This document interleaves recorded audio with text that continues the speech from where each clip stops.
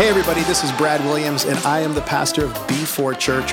Welcome to our podcast. My prayer is that this would help you behold God, that you would see Him for who He is, that you would belong to community, that you would be everything that you were created to be, and that you would be able to dream beyond the limitations in your life. So I hope you enjoy this teaching, and we look forward to seeing you in person soon. Hey everybody, welcome to the B4 podcast. My name is Brad Williams, and I am the lead pastor here at B4 Church. And hey everyone, my name is Alex Lessler, and I am also one of the pastors here at B4 Church. Now, today is a really important and exciting day for us because we are debuting our very first episode of our midweek podcast. Yeah, and there's people that have asked and said, well, why are we doing a podcast? What's the purpose behind this? Alex, you want to address that? Yeah, I just think it's really an interesting time that we live in, and an interesting time that we have lived in, that there is such a high value on information right now. I mean, information and the consumption of information itself has become a multi-billion-dollar industry. Yeah, there's information everywhere. And one of the things we've noticed is we have a lot of information, but not a lot of solutions. And it seems like there's a gap between people's ability to take information and apply it in practical, reasonable ways. Yeah, and the biblical word for that would be wisdom. Right. Wisdom is taking information and actually applying it to your life in a way that makes sense, the way that it was intended to be applied. Right.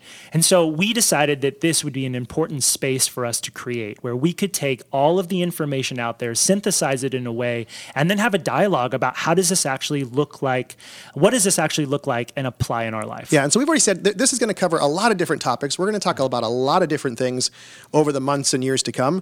And so that's really what this is about. How do we take wisdom and apply it to our lives in lots of different categories? Yeah, and so we had to start someplace. And as we were thinking about where would be a good place to start, Brad, one of the things that came to my mind was actually how you started here with us at the church. Can you share a little bit about some of our initial staff meetings and how you shaped those? Yeah. Well, over the years, one of the most important principles for me as a leader, and just even relationally with people that are around me, is to practice a principle that I call trust versus suspicion. Mm-hmm. So I think I showed a video, one of our first staff meetings that I was here, and it was by Andy Stanley, great leader, great pastor down in the South, and it was called Mind the Gap. And it was talking about how we fill the gap in expectations with people, because no matter who you are, no matter what you're doing, whether it's in an organization or in a relationship, we have times when expectations don't get met. Right. And we have a choice of what to fill that gap with. We can fill it with trust, or we can fill it with suspicion. So it's a really important thing for me personally, and so I really wanted it to be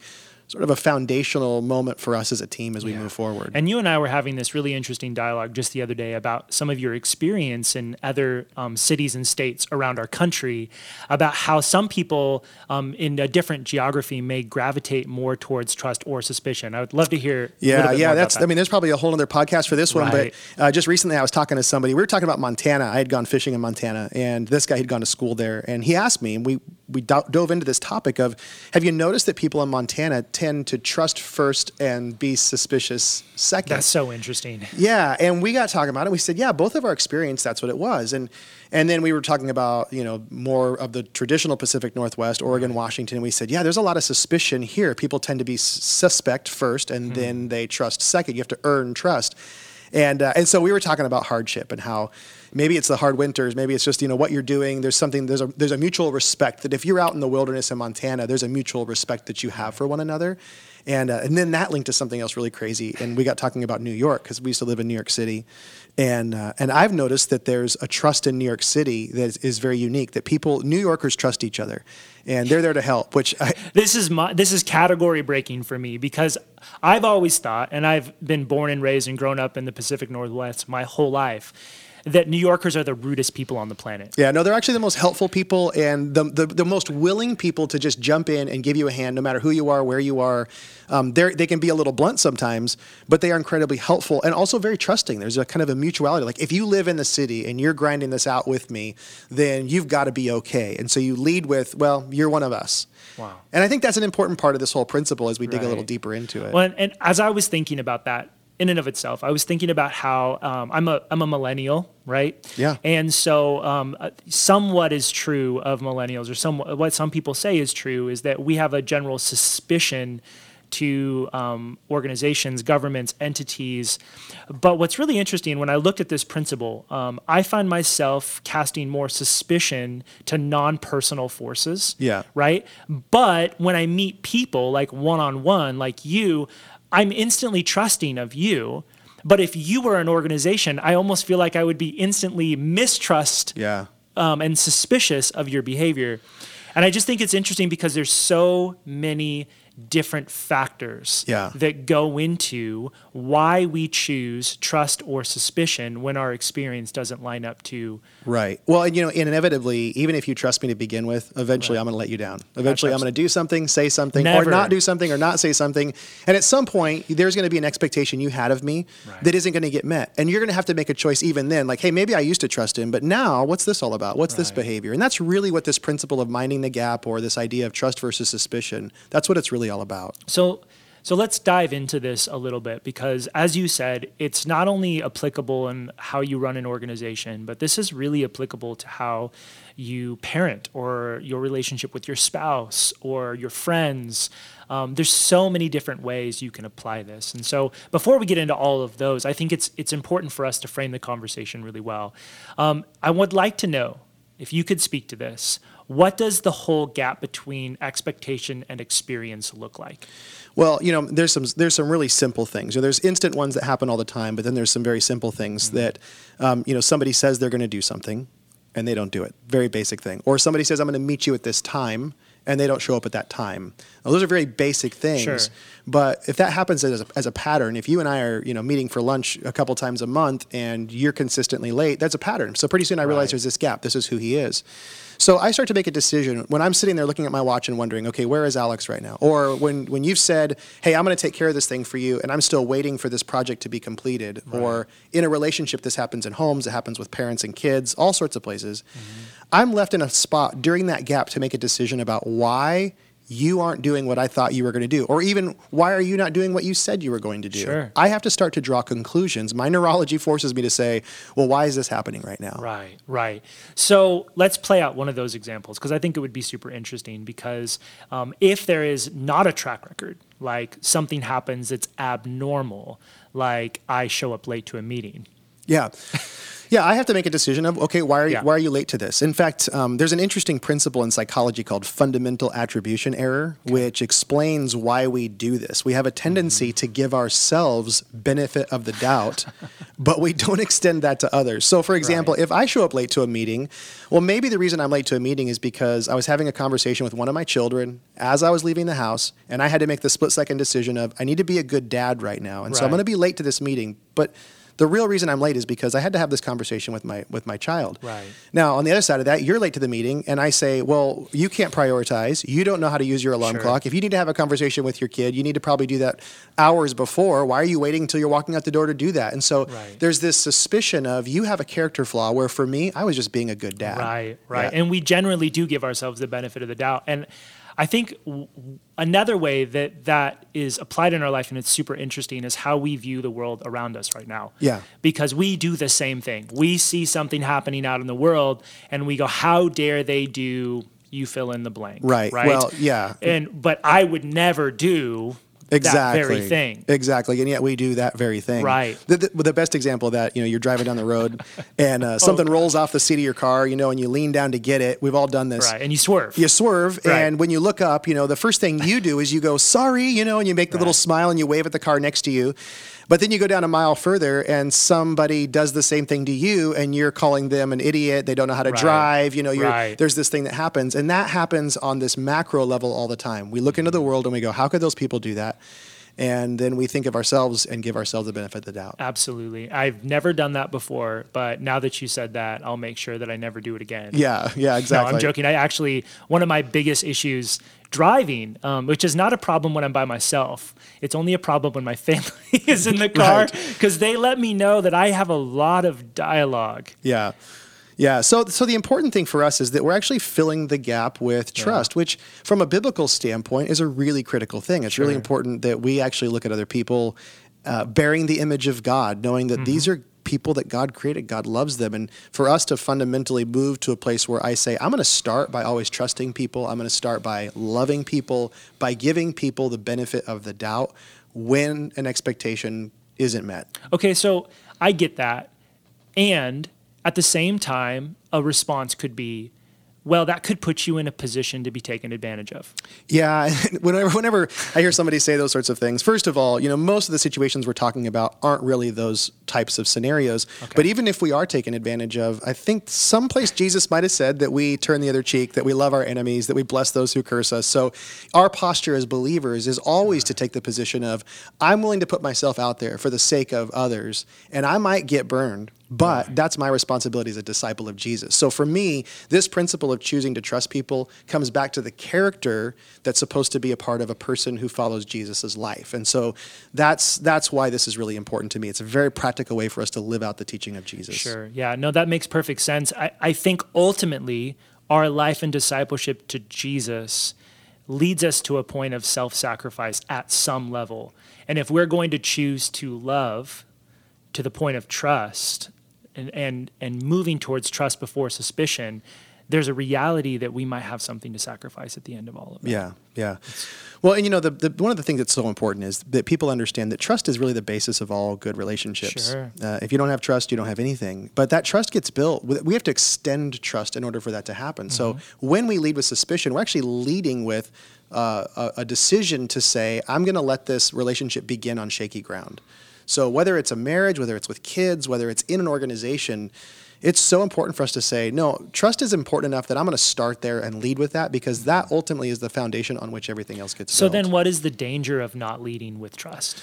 Well, the danger with not leading with trust, you end up with a skeptical organization. You end up with a skeptical marriage. You end up with kids that don't trust their parents and parents that don't trust their kids. And anyone that's ever been in that environment, if you're on a team and the coach doesn't trust the players, if, whatever part of life you find yourself in where there's a suspicious underlying tone, then that is a neurotic organization. That's a neurotic relationship. You're constantly on edge. There's no freedom. You ultimately, you can't be vulnerable. You can't be yourself. You can't be honest. I mean, it really begins to undermine anything, because now I can't come to you and say, hey man, I was late, but there's this thing going on in my life. Well, if I don't trust you because you're always suspicious, I'm just going to hide from you. Yeah. Hiding, we go back biblically, hiding is really what we see in Genesis. At the fall, one of our first responses is to hide, and hiding is one of the most broken things that we can do. Right. So the more trust we build, the more vulnerable we can be, and that vulnerability leads to authenticity. Yeah, and connected to the hiding is the blaming, because that's the very next thing that happens to Adam and Eve, is not only do they hide from God, but they start blaming one another, or a force out there that's pressed against them. And none of that sets up a healthy, or is an example of a healthy relationship at any level. Right. So it's always leading with trust. I think that's the critical thing. And we have to make a cognitive decision to do that. It doesn't come naturally. Sure. We have to actually stop and say, okay, no, what was really going on? Right. And for me to write scenarios in my head that actually explain where this is, or to think about where somebody's at. This week, I got an email from somebody this last week that, it wasn't the worst email I've ever received, but it also wasn't the most encouraging. Didn't make the Hall of Fame. No, but at the same time, as I read it, I just thought about that person and the life they're living right now. And I don't know them very well, but I just thought, okay, I know what their circumstances are like right now. I know what our world circumstances are like. I know that a lot of people have pent up tension and aggression, and there's displaced emotions that are being placed in other places. Mm-hmm. And so I told myself that story, and I reread the email and said, let me reread this, but from the tone of, they're just frustrated and in an uncomfortable place right now. And when I replied to that email, I just had that posture and that position, and everything turned out really great. Everything's wonderful with it. But I had to make the decision to say, can I get in their shoes and think about their life? Right. What has it been like for you to grow in this particular area in your own life? And don't just share the good things. Share with me some of the hard points as well. Oh, I think the reason I've learned this is because of the hard stuff. Sure, I think it's because I will jump to the wrong conclusion. This is a kind of an interesting story, but I remember years ago, because let me just back up and say this. Yeah. Ultimately, one of the keys in becoming a person who fills the gap with trust is also telling yourself, this isn't about me.